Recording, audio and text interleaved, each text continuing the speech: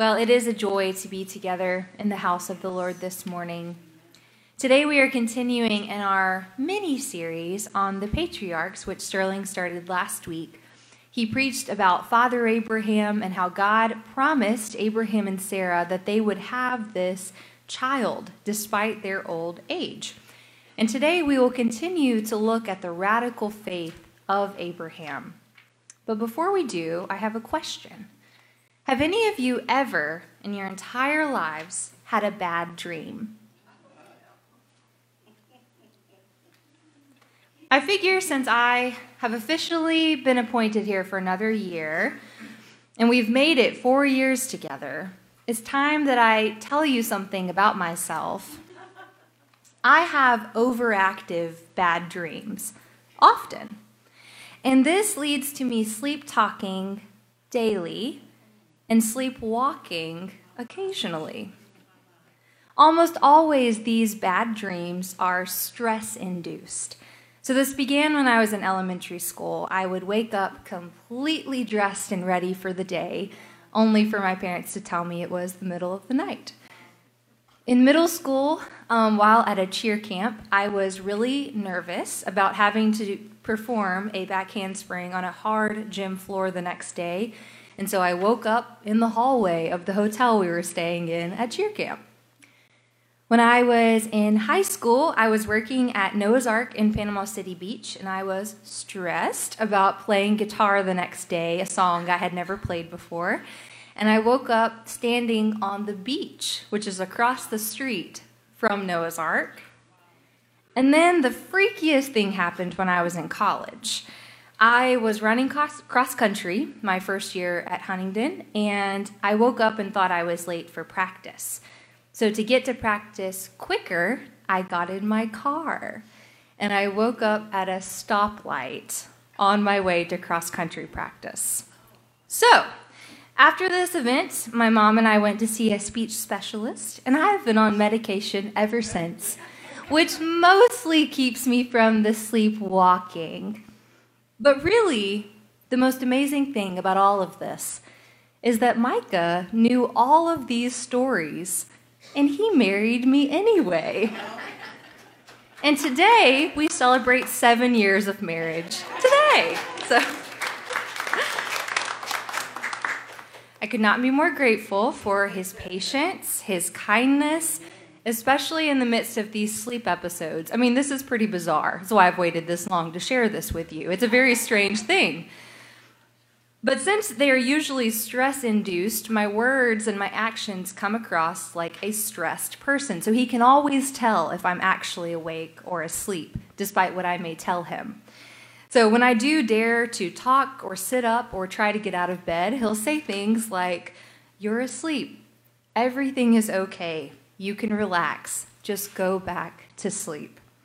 The bad dreams may not go away immediately, but by the morning, we usually laugh about whatever ridiculous thing I said or did while sleeping.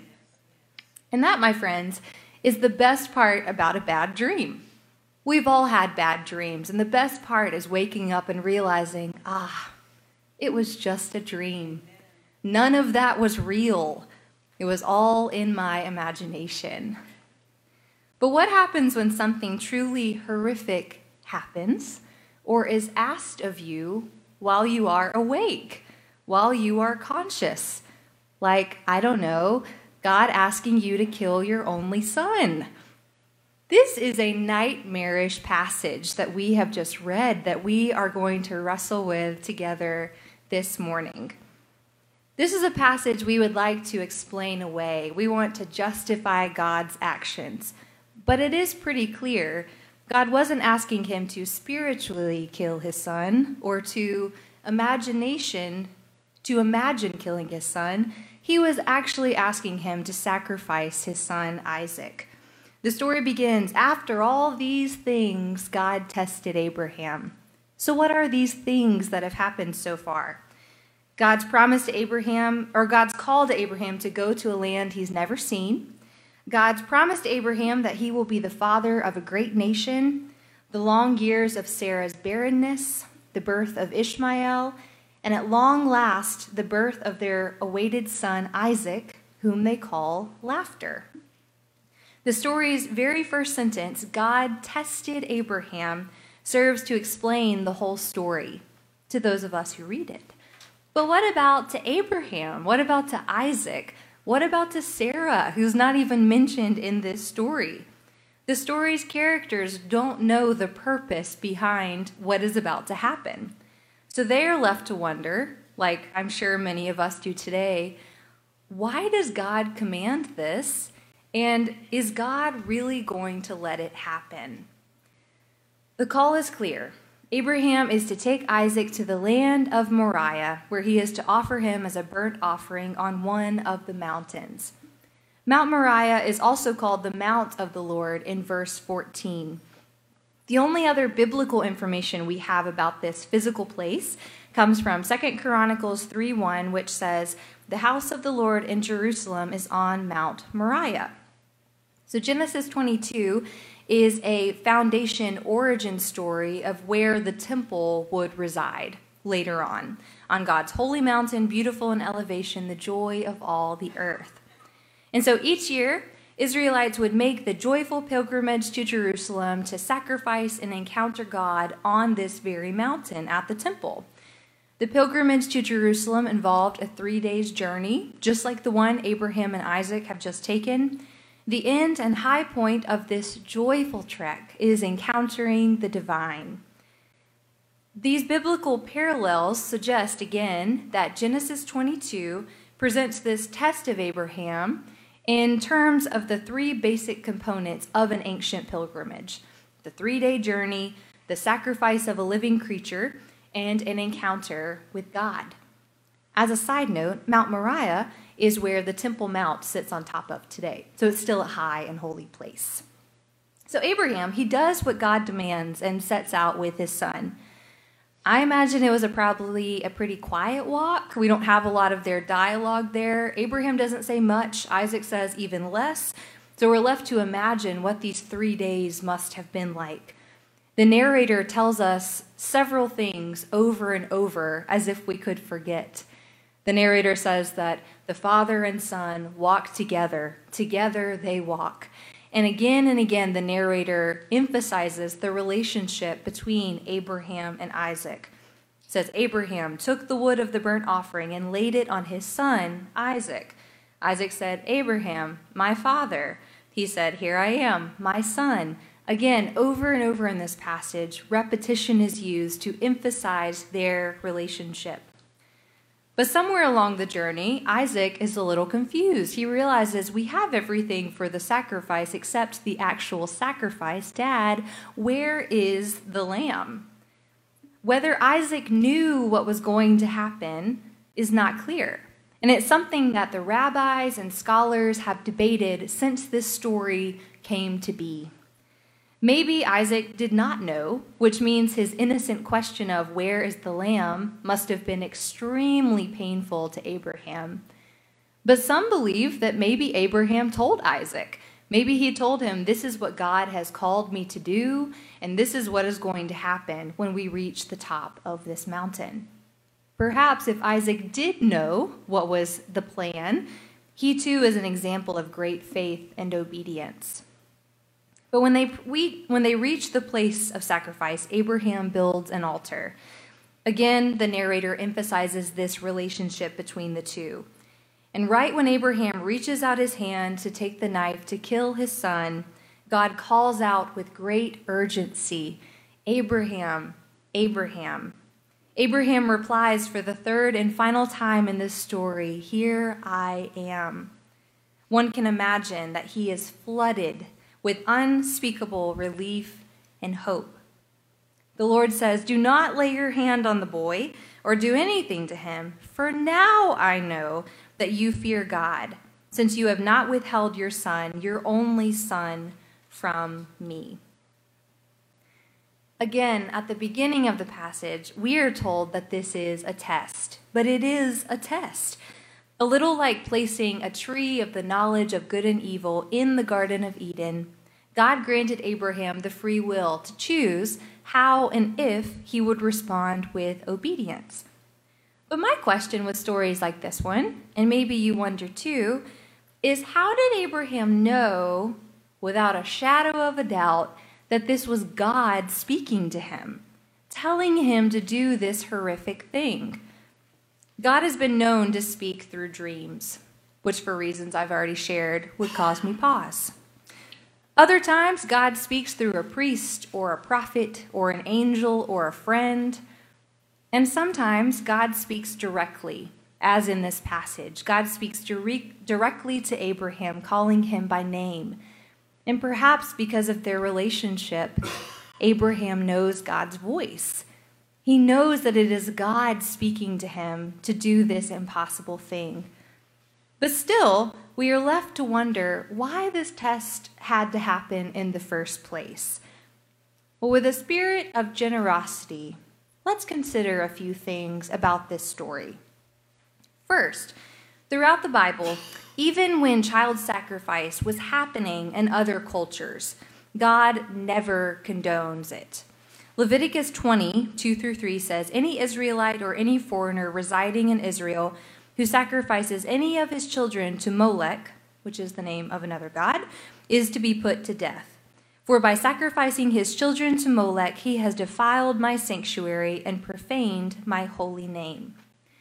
So it is clear throughout Scripture over and over again that child sacrifice or human sacrifice is not something that God has ever required or ever will require. Second, God has risked everything on Abraham, and God now needs to know if he will be faithful to his end of the deal.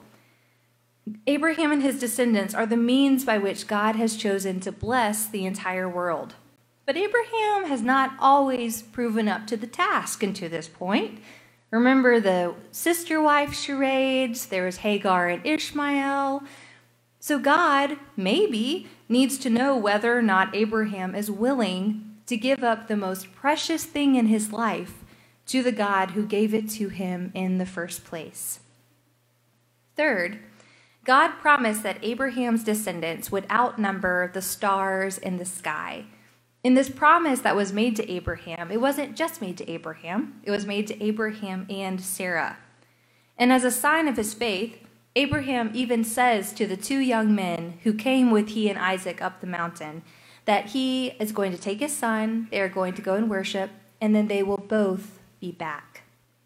Abraham trusted God's promise to be true and is remembered for his faith throughout the Bible.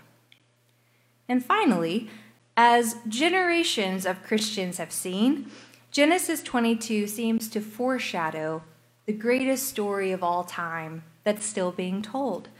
The story of our God who sacrificed his only beloved Son, who died and rose again that we might have eternal life. Jesus, son of Abraham, son of David, son of God. Like Jesus, Isaac trusted his father, even when he was surely confused and troubled by the lack of sacrifices they trekked up the mountain. Like Jesus, Isaac carried his own wood to the sacrifice. So in the history of Christian interpretation, Genesis 22 is understood as a story of faith against all odds and the foreshadowing of God's self-giving love in Jesus Christ. When Abraham passes this test, God does provide a ram who will take the place of his only beloved son. So Abraham names this place, God will provide. I mean, what a story. This is really wild. And I guess this is why Abraham was chosen to be the patriarch of our faith. Because who of us could have done this thing? Who of us could have lifted the knife over our only son? This story, troubling as it is, causes us to reevaluate our lives. We're forced to reckon with the truth that all that we are and all that we have ultimately belongs to God, who has given us life and all that we know and all that we love. It is a recentering, a recalling that our lives are a gift, not a guarantee. So how do we bring forward this type of faith today And do we really trust that God can provide? Nowhere in the Bible does it say that a life of faith will be easy or pain-free or without trials. But here are a few things it does say. God promises to never leave or forsake us. God promises that there is nowhere we can go and nothing we can do that will put us outside the realm of God's love for us. God has promised to give us rest to carry our burden. God has promised to be with us until the very end of the age. And perhaps most assuring is written in the well-known John 3:16. For God so loved the world that he gave his one and only Son, that whoever believes in him will not perish, but have everlasting life. These promises are for today, they're for tomorrow, and they are for all of our days. No matter what happens in our lives, no matter how horrific the scenes when we wake or when we sleep, we can trust that God's promises are sure. They are constant, they are steady, even in moments that feel hopeless or unbelievably challenging. We can remember that we worship a God who provides. The Lord did provide for Abraham, and the Lord has provided for us. May we seek to have a faith like Abraham, believing these promises to be true. In the name of God, our Creator, Redeemer, and Sustainer. Amen.